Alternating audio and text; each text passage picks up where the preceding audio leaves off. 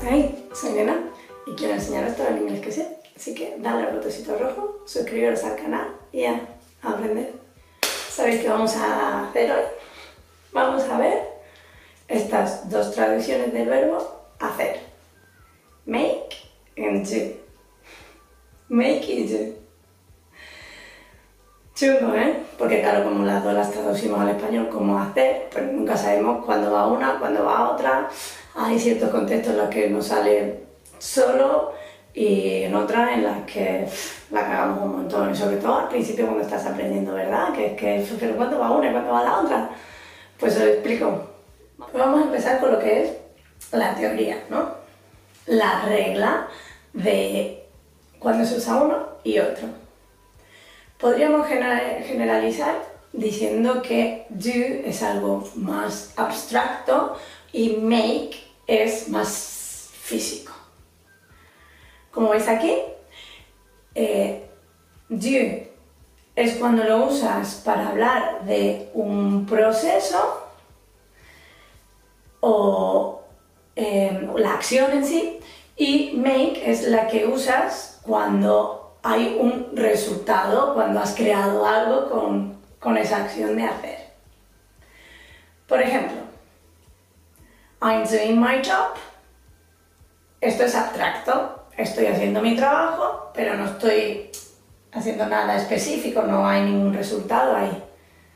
Pero I'm making a prototype, pues estoy construyendo algo y cuando acabe tendré un resultado. Otro ejemplo. I always do the cooking. Cuando hablamos de las tareas de la casa usamos el do porque es una acción lo que hacemos, no estamos creando nada. I do the cooking.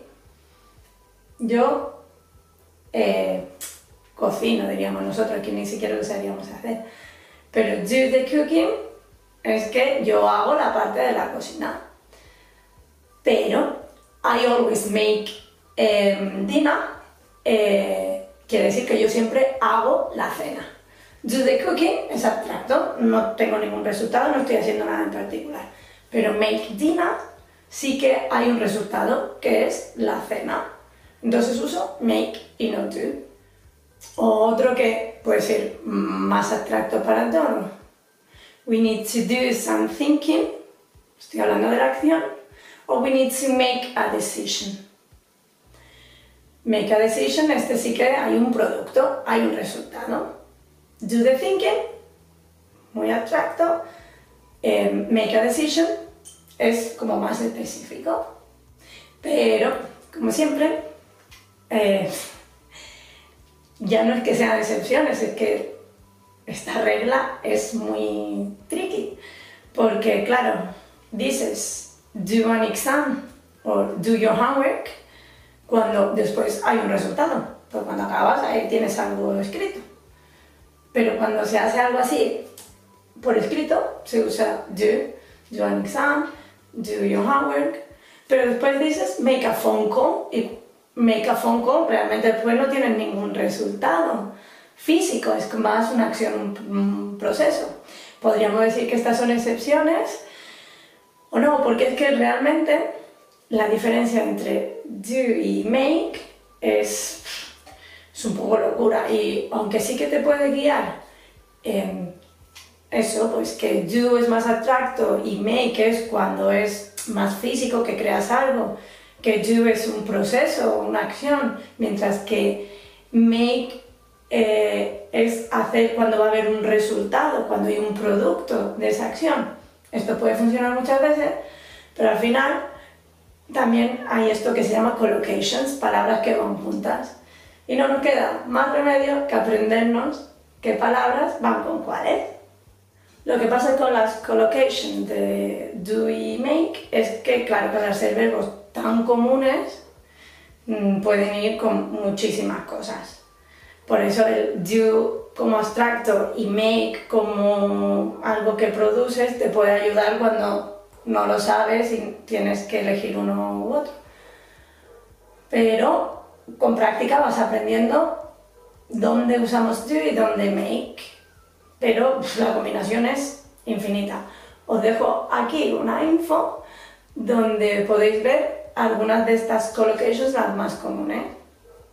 pues you do a favor, you do homework, you do housework, you do sport, you do business, you do your hair, you do a job, you do something. Como veis es abstracto, pero bueno. Y con make, pues you make plans, you make promise, you make money, you make a decision, you make a mistake, you make an effort, you make noise, you make a cake, you make a speech, you make progress, you make many things. Aquí tenéis unos cuantos de ejemplos, hay muchos más.